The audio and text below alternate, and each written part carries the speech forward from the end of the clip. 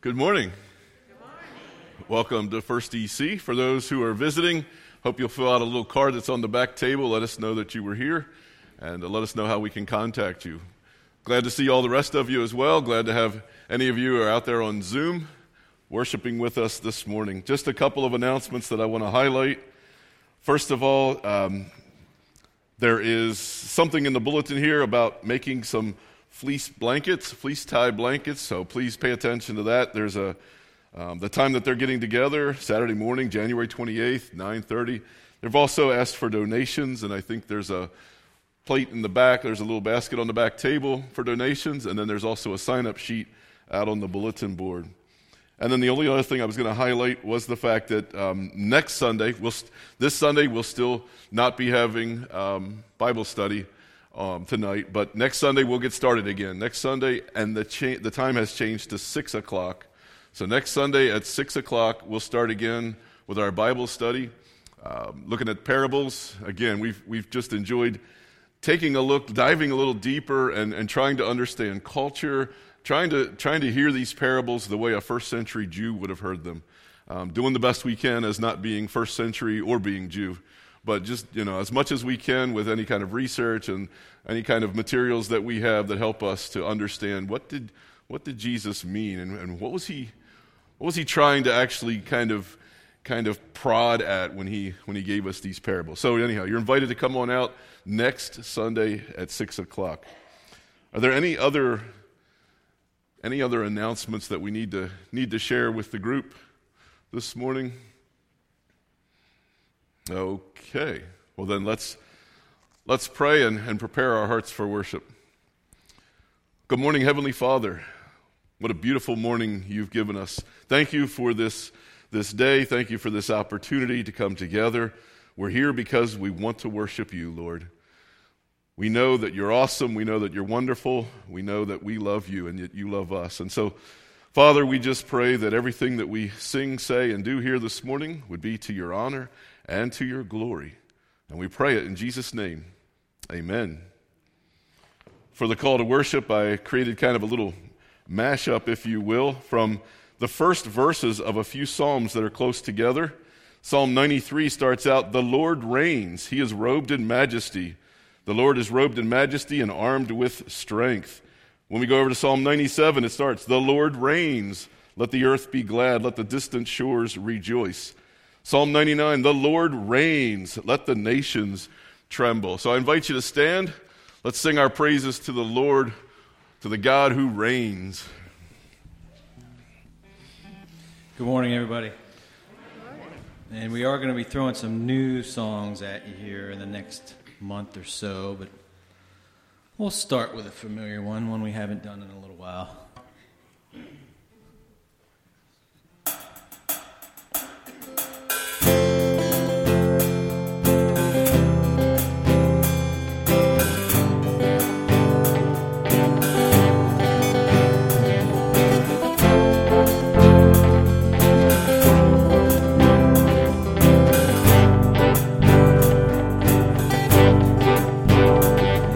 Song of the redeemed, rising from the African plain. It's the song of the forgiven, drowning out the Amazon rain. The song of Asian believers, filled with God's holy fire.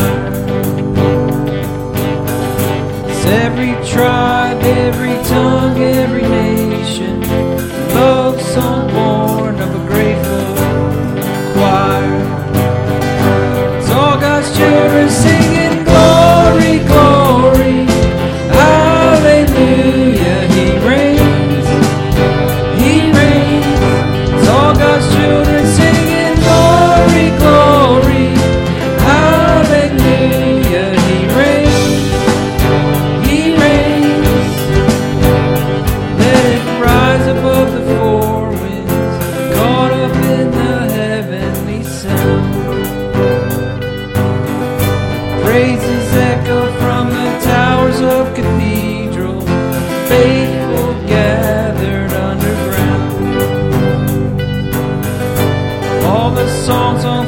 the dawn of creation, some were meant to persist. All the bells rung from 1,000 steeples, none rings truer than this. It's all God's children singing glory, glory, hallelujah, He reigns, He reigns. It's all God's children singing glory, glory, hallelujah, He reigns, He reigns. All the powers of darkness tremble at what they've just heard. 'Cause all the powers of darkness can't drown out a single word. It's all God's children singing glory, glory, hallelujah, He reigns, He reigns. It's all God's children singing glory, glory, hallelujah, He reigns, He reigns. It's all God's children singing glory, glory, hallelujah, He reigns, He reigns. It's all God's children singing glory, glory, hallelujah, He reigns.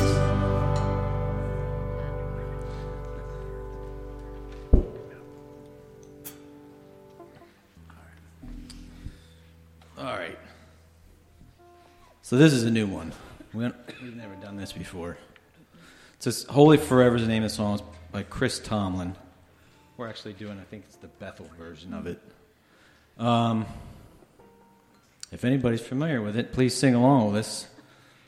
I don't know what else to say about it, really. Let me get ready for it.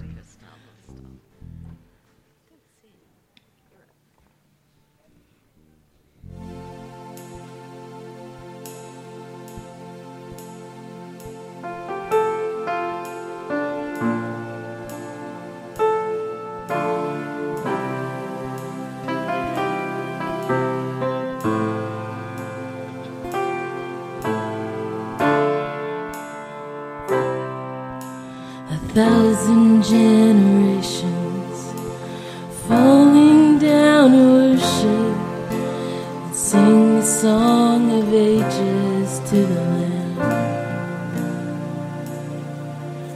And all who've gone before us and all who will believe will sing the song forever to the Lamb. 'Cause your name is the highest, your name is the greatest, your name stands above them all. All thrones and dominions, all powers and positions, your name stands above them all. And the angels cry, holy, all creation cries, holy, you are lifted high, holy, holy forever.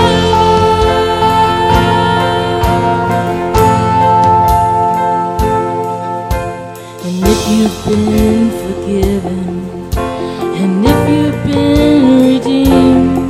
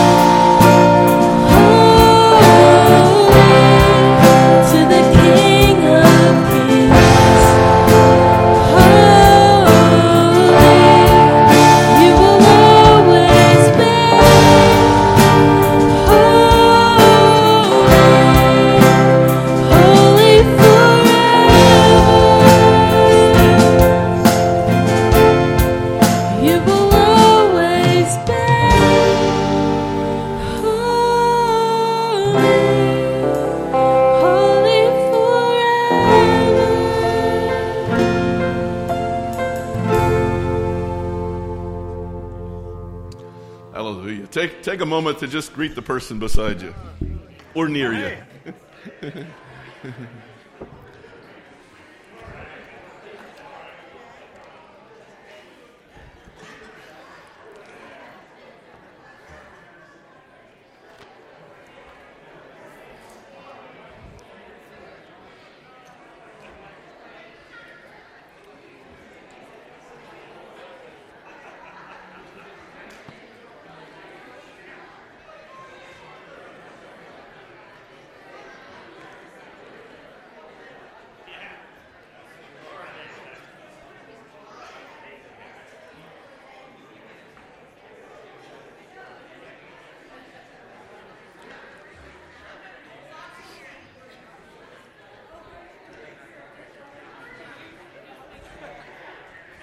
I'm sorry, I don't give you guys a chance to get up and walk around like that. Are you going to mention Ruth at prayer time? Yep.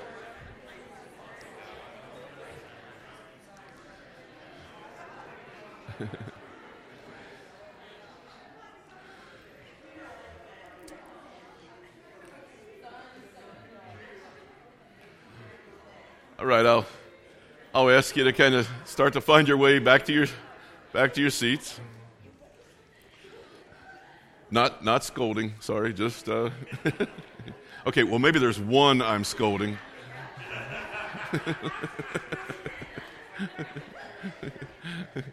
We're all good. We'll take time now to lift up praises and prayer requests. Let's start with praises. What kind of praises do you have from this past week? Any? Okay. All right.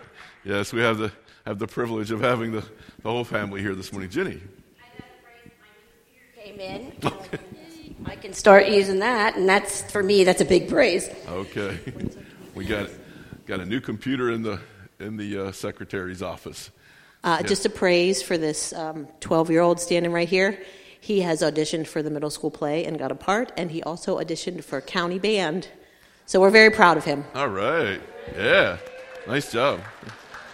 We thank God for giving you all those abilities. We have someone over here.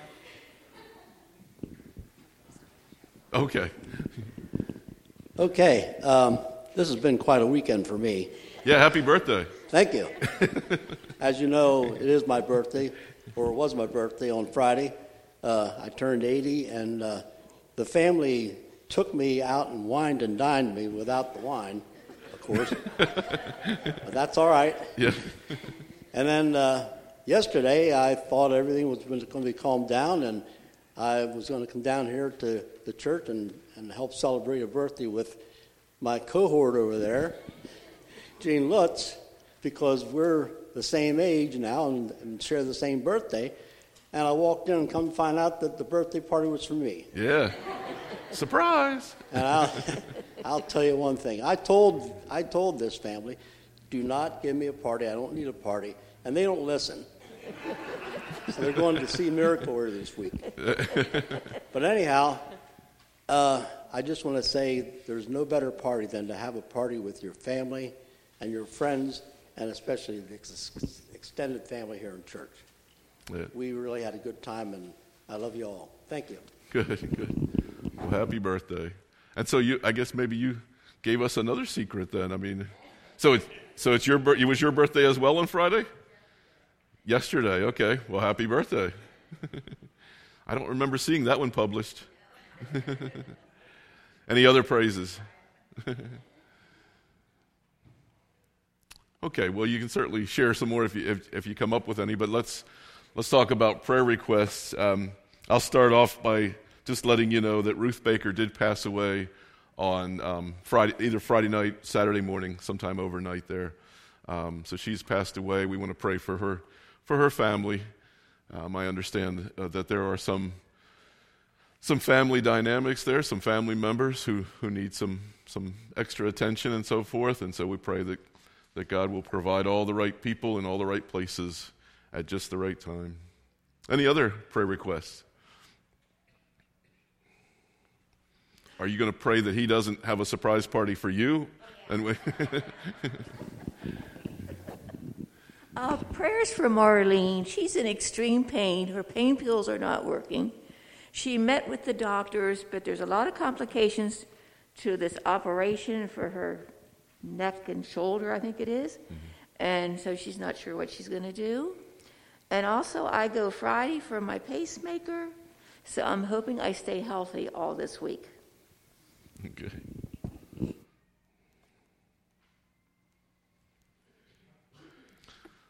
Any other prayer requests? Aaron, back in the back there.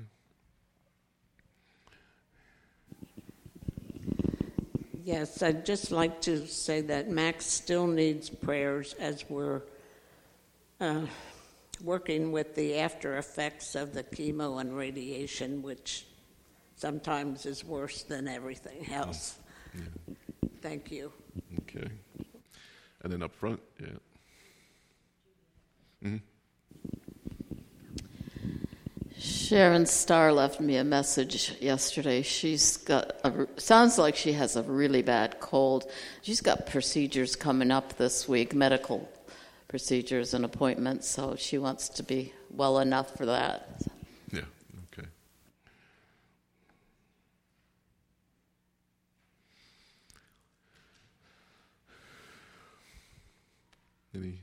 Any others? Okay, well then let's pray. Well, Father, we do praise you. We thank you. We thank you, first of all, for just giving us this new day. We know that every day is a gift from you, and so we thank you, and we ask you to bless it for us today. We also thank you that you have provided so many ways for people this week to just recognize your goodness and your care for us.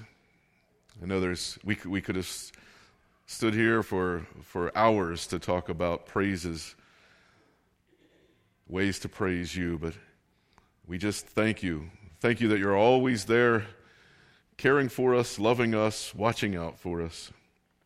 You've heard the prayer requests lifted here this morning. We ask for you to consider them, and we ask for your healing for those who need it, your comfort for those who need that. We ask for your peace and your just calmness for those who are anxious. We pray that those who are waiting for some procedures this week will remain healthy. You'll watch over them and keep them safe from any kind of illness. We do pray especially for the family of Ruth Baker as they grieve. We pray that you do put all the right people in the right spot and help that family to be able to get through this mournful situation, but then also that you'll help them to kind of rearrange their lives, that they'll be able to continue on even without Ruth. We know that everything that is good comes from you, Lord, and we thank you for your provision through the week. We thank you that you do give us what we need. You give us our daily bread. And so, Father, we take an offering, this offering that we have this week. We ask, Lord, that you would accept it. We ask you to bless it, and we ask you to use it to further your kingdom and to further your church. We ask you to let us know what part we have in that. And we pray it in Jesus' name. Amen. Would you stand and join me in singing hymn number 6, Stand Up and Bless the Lord. Oh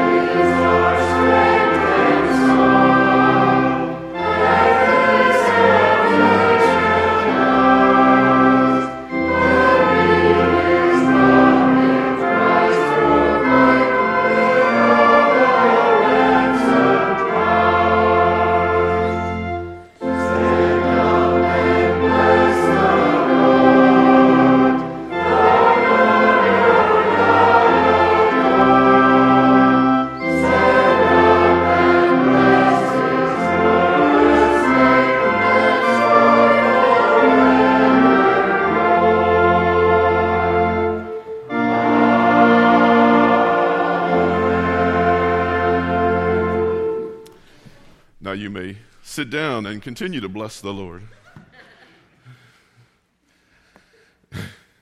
Before I get started, I've asked Aaron and if James, would you come up? I've got a favor for you two, if you'll help me out.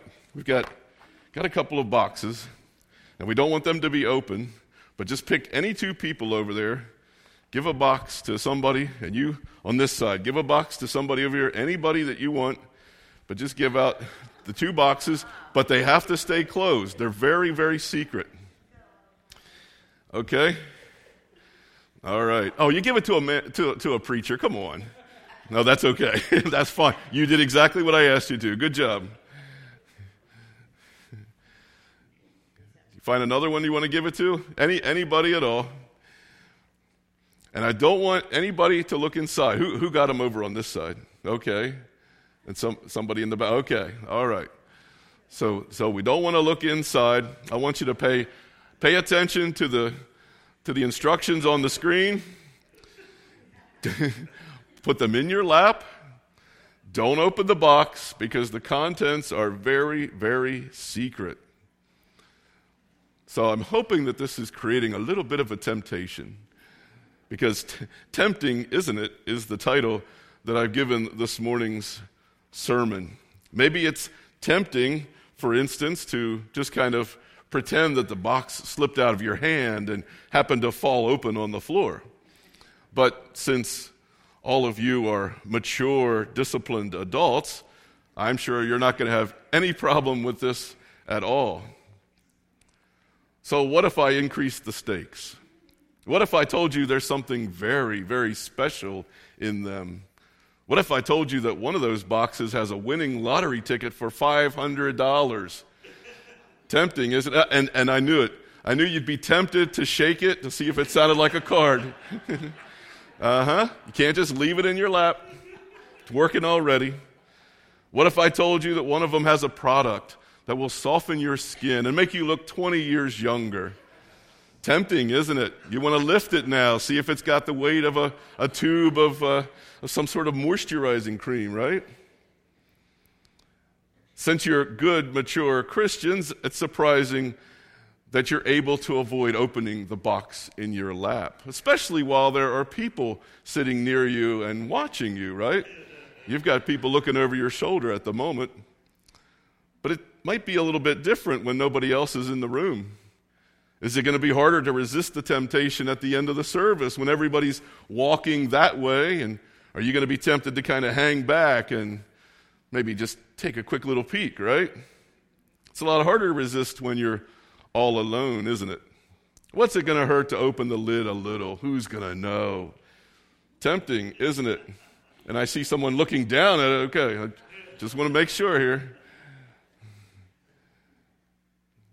We have all sorts of temptations like that where we say it's a little bit tempting, but what's it going to hurt if I buy one lottery ticket? Who's going to know if I go to that internet site? I'm all alone. What's it going to hurt if I fudge some numbers on my income tax return? Nobody I know ever gets audited. Tempting, isn't it? Well, consider what happened one spring evening at midnight in 1987 when 7 million children suddenly disappeared. Did you hear about any of that? It wasn't the rapture. It wasn't a major kidnapping. It was April 15th. And the IRS had just changed a rule. And instead of just listing the name of a dependent on your form, now you had to provide a Social Security number as well. Suddenly, 7 million children that existed just a year earlier were no longer being listed. 7 million children vanished because they were phantom exemptions. Those disappearing dependents represented 1 out of every 10 dependent children in the United States. 1/10 of claimed exemptions had been lies. The temptation to cheat on their tax returns was greater than some people could resist. We know temptation is everywhere, and it's been with us since the beginning of the time. In my Bible, it only takes 2 pages before mankind is confronted with temptation, and mankind handled it horribly. Now, before we go too much farther, I have a question for you. Is temptation a sin? Is being tempted a sin? No. If temptation, just being tempted, would be a sin, then that would make Jesus a sinner. And we know that's absolutely not true. Temptation itself is not a sin. Dealing with temptation the wrong way, that's the sin. Hebrews 4, verse 15, reminds us we do not have a high priest who is unable to empathize with our weakness. Now, that's a double negative. So let me just read it in the positive. We do have a high priest, that's Jesus, who is able to empathize with our weaknesses. We have one who has been tempted in every way, just as we are, yet he did not sin. Jesus was tempted in every way, just as we are. He was tempted just like you. He was tempted just like you, just like you. Now, you might have different kinds of temptations. He got them all. He's been tempted just as we were in every way. He suffered the same temptations we do. Now, the objects were probably different, but the temptations themselves were the same. He was tempted to be angry, to be greedy. He was tempted with probably lust or slander or whatever might have come along that we recognize as temptations. Jesus was tempted in every way just as we are, yet he did not sin. Now you might say, yeah, well, that's easy because he was God. He couldn't sin. I'm not sure if that's true. This is something that theologians will argue about, but Jesus was God, of course, but he was also a man. He had a divine nature, and he had a human nature. That human nature would be susceptible to sin. That means Jesus technically had the ability to sin, but of course he didn't. The most important point to recognize is that he did not sin. We have so much trouble with temptation, but Jesus didn't. So what was his secret? Well, let's look at a perfect example of Jesus experiencing temptation, and we'll see if we can learn how to win our battles against temptation. Now, during the Advent and Christmas season, as often as possible, I was using the Gospel of Luke. We're going to spend the next 3 months reading through the Gospel of Luke. We're going to follow Jesus' life. We're not going to go every single verse, but we're going to bounce a little bit. We're going to bounce chronologically, if you will. But we're going to spend the next 3 months in the Gospel of Luke. So far, as far as we are here, he's been announced, he's been born, and the Magi have found him. But now we're going to follow his ministry right up through Holy Week, through his death, his resurrection, and his ascension. But today we're going to take a look at how Jesus' ministry got started. I'm reading from Luke chapter 4, and I'm going to start with the first 2 verses. Jesus, full of the Holy Spirit, left the Jordan and was led by the Spirit into the wilderness, where for 40 days he was tempted by the devil. He ate nothing during those days, and at the end of them he was hungry. It would appear that Jesus is starting his ministry with a period of fasting and praying. It's the perfect way to begin, especially a perfect way to begin a new ministry, spending time alone with God to receive some guidance and some direction. He probably intended to be alone with God. But we know he isn't left alone. He gets a visitor. The devil shows up. And there's something very important I want you to notice here. The devil wasn't just like that annoying fly that bothers you when you're sitting at the picnic table trying to eat, right? You can shoo it away, it goes away for a while, and then it comes back, and you get a little bit of a break, and you can shoo it again, and so forth. That's not what the devil was doing here. Sometimes people remember the story as Jesus is in the wilderness for 40 days, he gets hungry, and then that's when the devil shows up to try and get him to make some bread. That's not true either. None of those scenarios is true. Look at how verse 2 begins. It says, for 40 days he was tempted by the devil. Going back to Hebrews again, remember that. Jesus was tempted in every way, just as we are. The devil spent 40 days tempting Jesus in ways just like we're tempted. For 40 days, the devil was saying things that was trying to get Jesus to fall into temptation. He's probably saying things to try and make Jesus angry, for instance. You know, I think that's probably the first technique that Satan used. As soon as Jesus steps out into the wilderness, ready to start his ministry, there's the devil. Congratulations, you're ready to start your ministry. And look where your dad sends you. Wow, I thought he loved you. You know, started to put doubt in his mind, whatever, trying to do something like that, to either get him riled up against God, or if he wants to support his dad, maybe he gets riled up against me as the devil, right? For 40 days, the devil was trying to say things to make Jesus greedy, selfish, whatever. Maybe he spent some of those days using a different technique. Maybe he used some of those days to flatter Jesus, reminding Jesus of just how great he is, trying to puff up Jesus' ego. Well, we don't know exactly what Satan said, at least not for those first 39 days, but we do know that he was relentless, tempting our Lord for all 40 days that he spent there in the wilderness.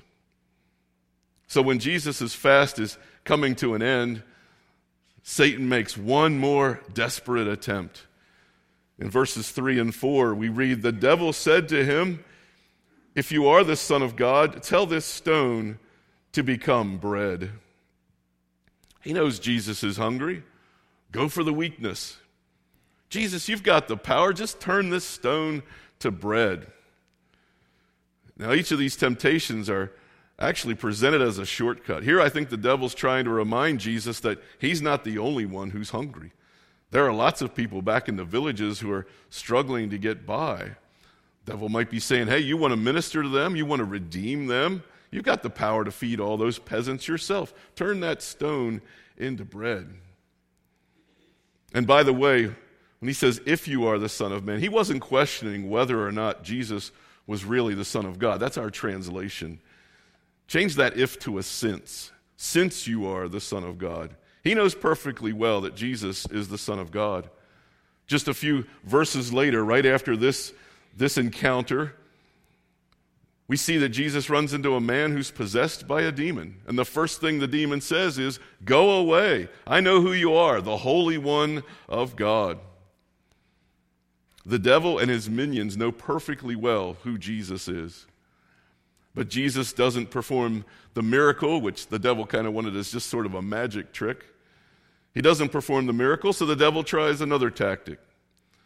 Verses 5 through 8, the devil led him up to a high place and allowed him in an instant, and showed him in an instant all the kingdoms of the world.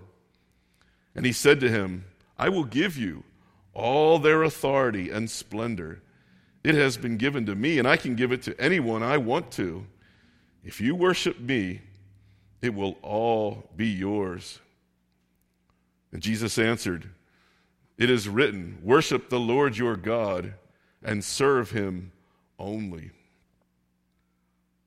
Another shortcut. Devil's saying, you could have authority over the whole world. You know that's what God wants anyway. Let's just go ahead and make it happen now. Just say the word and I'll give it to you.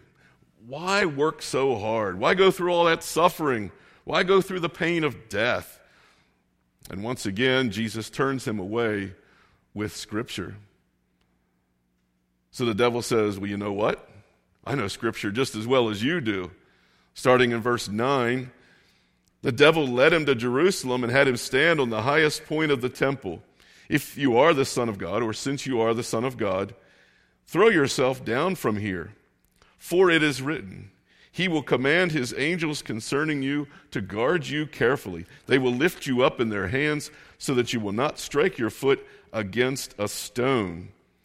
And Jesus answered, "It is said, do not put the Lord your God to the test." Now he knew the verses. He's quoting Psalms. He's quoting Psalm 91, but he, of course, doesn't quote it quite exactly the way it was presented in the Psalms. He will command his angels concerning you to guard you. It says, in all your ways. He says to guard you carefully. The Lord's going to guard him even at this point during this temptation. He's going to guard him in all his ways.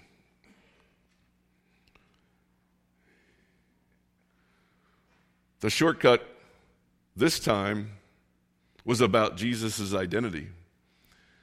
He's saying, you got the power to convince all these people right now that you really are the Messiah. When they see the performance that you and a couple of angels can put together, ooh-wee, they're going to follow you in an instant, for sure. Just jump. But Jesus says, just stop. He says, don't put God to the test. And my King James friends would remember, thou shalt not tempt the Lord thy God. Jesus is saying, just stop. I've had enough of this. And then verse 13 says, when the devil had finished all this tempting, he left him until an opportune time. So a lot can be learned from this story, especially for anyone who's struggling with temptation. And I'm not just talking about problems with staying away from ice cream at night or being able to switch the channel when something racy comes on the TV. Those are temptations, of course, too, but I'm also talking about struggling with temptations like getting angry with your spouse, for instance. Maybe he just broke your favorite mixing bowl. Uh-oh. Must have happened to somebody over here. Or maybe she just tried to clean your mower and now it won't run. You could get angry, right? Tempting, isn't it? That's a temptation to sin. To hold a grudge against someone because they didn't do something you thought they should do. You could resent them and hold that against them. Tempting, isn't it? Well, that's a temptation to sin. Or to just ignore that rough-looking guy that walks the streets smoking cigarettes every day. He's not even trying to take care of himself. I'm so glad I'm not like him. Just walk past him without even saying hi. Tempting, isn't it? That's a temptation to sin. This story is helpful for anyone who feels like they're struggling with a particular temptation or even just temptation in general. But this morning I want to focus on 3 important points from this story of Jesus' temptation that hopefully can help us with our struggles. And the first one is, I want to remind you, don't beat yourself up. If you're struggling with a temptation, it does not mean that you did something wrong. Look at our example. Jesus just got baptized. The sky opens up. God says, hey, that's my boy. I love this guy. I'm so proud of him. The Holy Spirit comes down. It's like a reunion. It's a special day. You got the Father, the Son, the Holy Spirit. They're all celebrating Jesus' baptism. And the Holy Spirit doesn't just come down and sit on his shoulder. Our text this morning tells us that Jesus was full of the Holy Spirit. Can you imagine how good Jesus was feeling at that moment? But then what happens? As soon as Jesus is alone, the temptations begin. Did God want Jesus to suffer temptations? No. But what the devil meant for evil, God used for good. Hebrews 5:8 tells us, son, capital S, S-O-N, son though he was, he learned obedience from what he suffered. Jesus was able to grow stronger by living through those temptations, but that wasn't God's intention. Which brings us to the second point. God is not the source of temptation. Verse 2 makes it very clear that for 40 days he was tempted by the devil. It was the devil that created the temptation, not God. God never creates temptation. In the epistle of James, we're told in James 1, verse 13, that when tempted, no one should say, God is tempting me, for God cannot be tempted by evil, nor does he tempt anyone. It's not God that creates the temptation, it's the devil, but he can't do it alone. Remember that old saying, the devil made me do it? That's impossible. He doesn't have that much authority. He needs help. So when he's trying to tempt you, guess who's helping him? Guess who he's getting help from? You. That's right. Very good. The next verse in James tells us each person is tempted when they are dragged away by their own evil desire and they are enticed. If I wanted to expose you to the temptations of Satan at their worst, I might take you to a place like Atlantic City or Las Vegas, Sin City, right? Places that are full of sensuality and materialism. But look where Jesus was tempted, in the wilderness, far away from any obvious distractions. And that just reinforces the point that James is making. It's not really about that outward stuff. It's not about the attractive stuff around me. It's not really about the money, the cars, the women. It's not about sex, drugs, and rock and roll. It all boils down to one thing. It's the problem with the heart. In Mark chapter 7, verses 21 through 23, Jesus tells his disciples, "For it is from within, out of a person's heart, that evil thoughts come.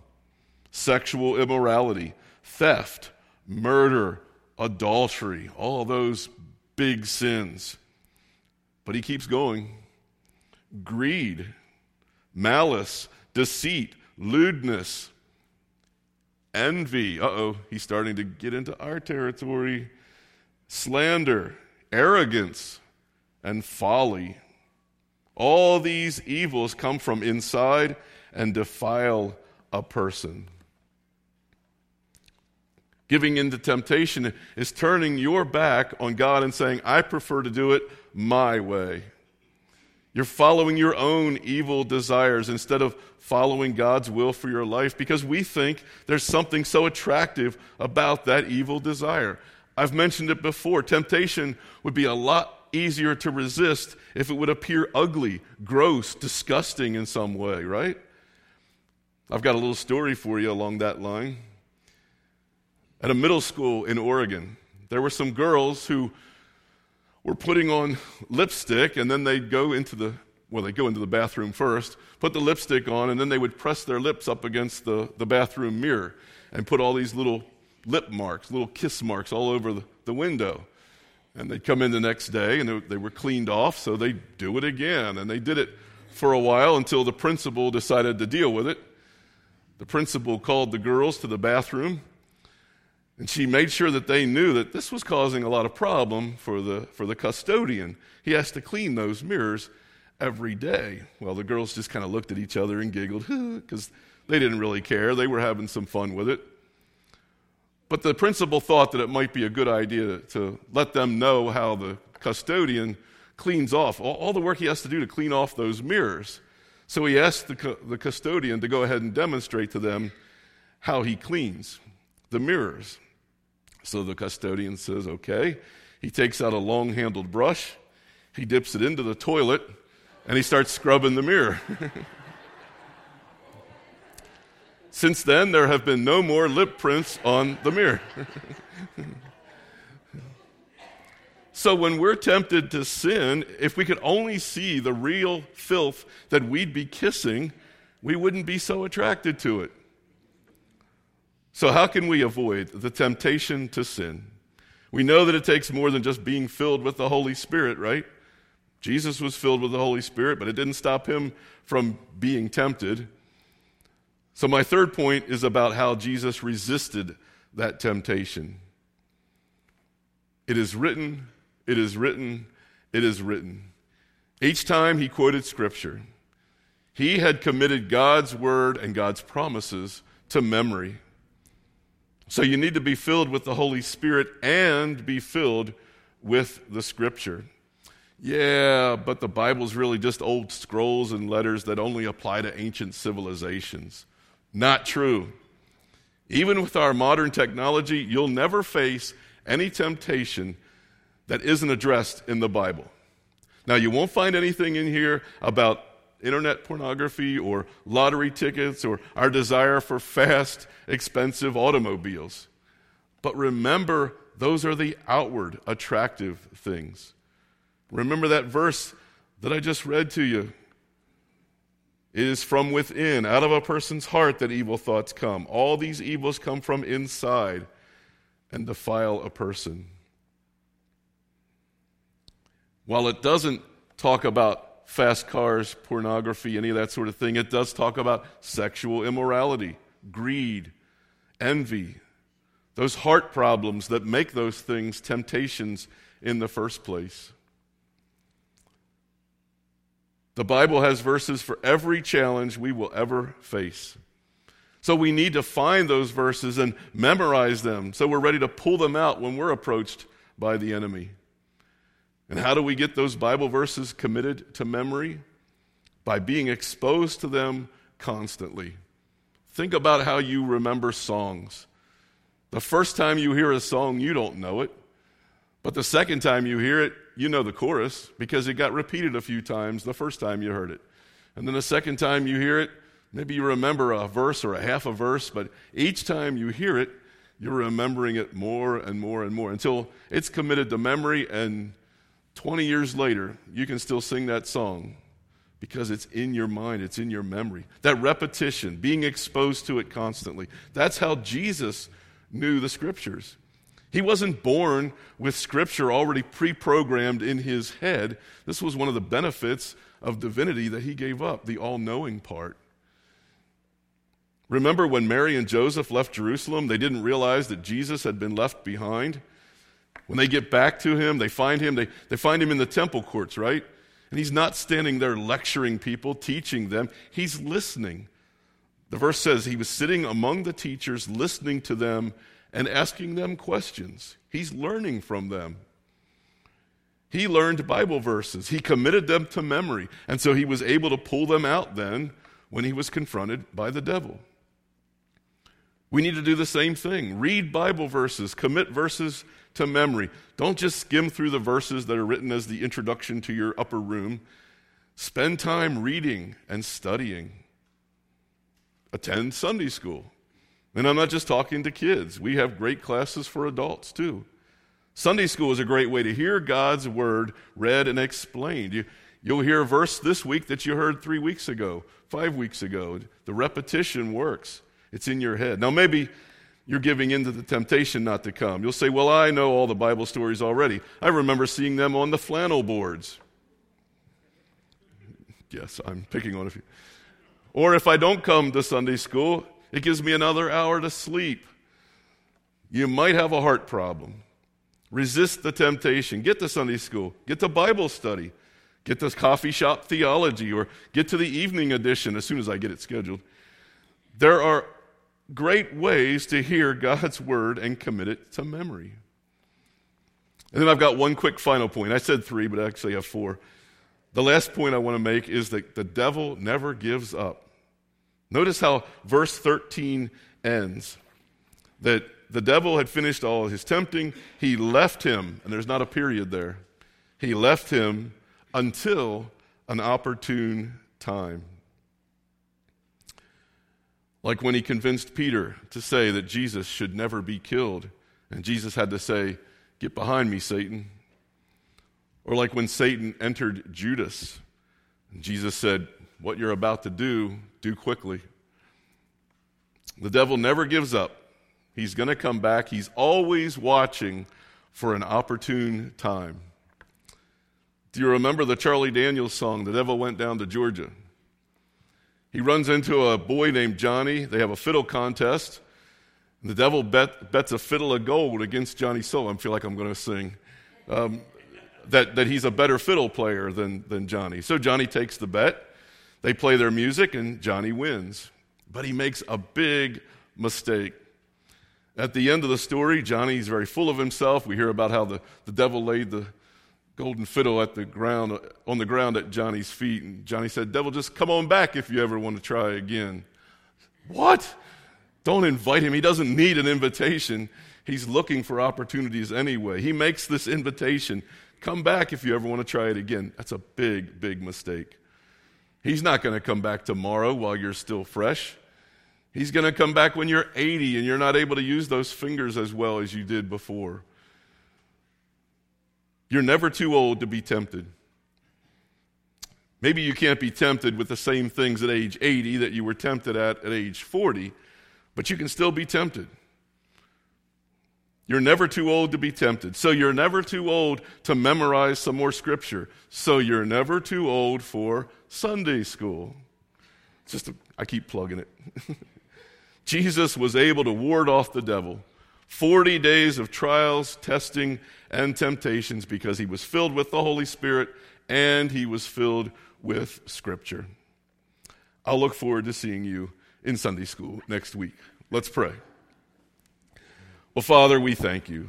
We thank you for your word. We thank you for the truth we find in it. We thank you for the lessons that we get from it. We know that when we pray the model prayer you gave us, that we call the Lord's Prayer, we always ask you to lead us not into temptation. We know that you wouldn't tempt us, but we know that there will be many times when we have to face temptation. Help us to spend more time reading and hearing your word. Lead us to take advantage of opportunities to take in more of your word. And help us to be fully prepared to meet the adversary, full of the Holy Spirit and full of your holy word. In Jesus' name, amen. I'll ask you to join me, stand, and sing our final hymn, number 355. Go up there, you have to keep it Oh, no, you can put it down. Sure. Yep, I'm positive. Your lap disappears. Yeah.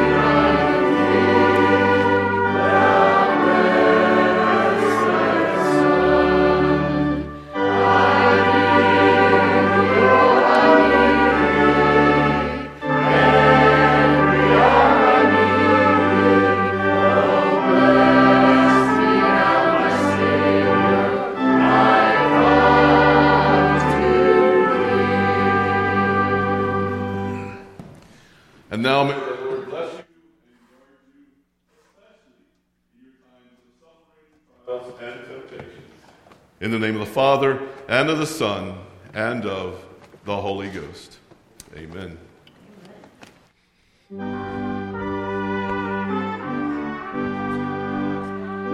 Yeah, I'll take the box.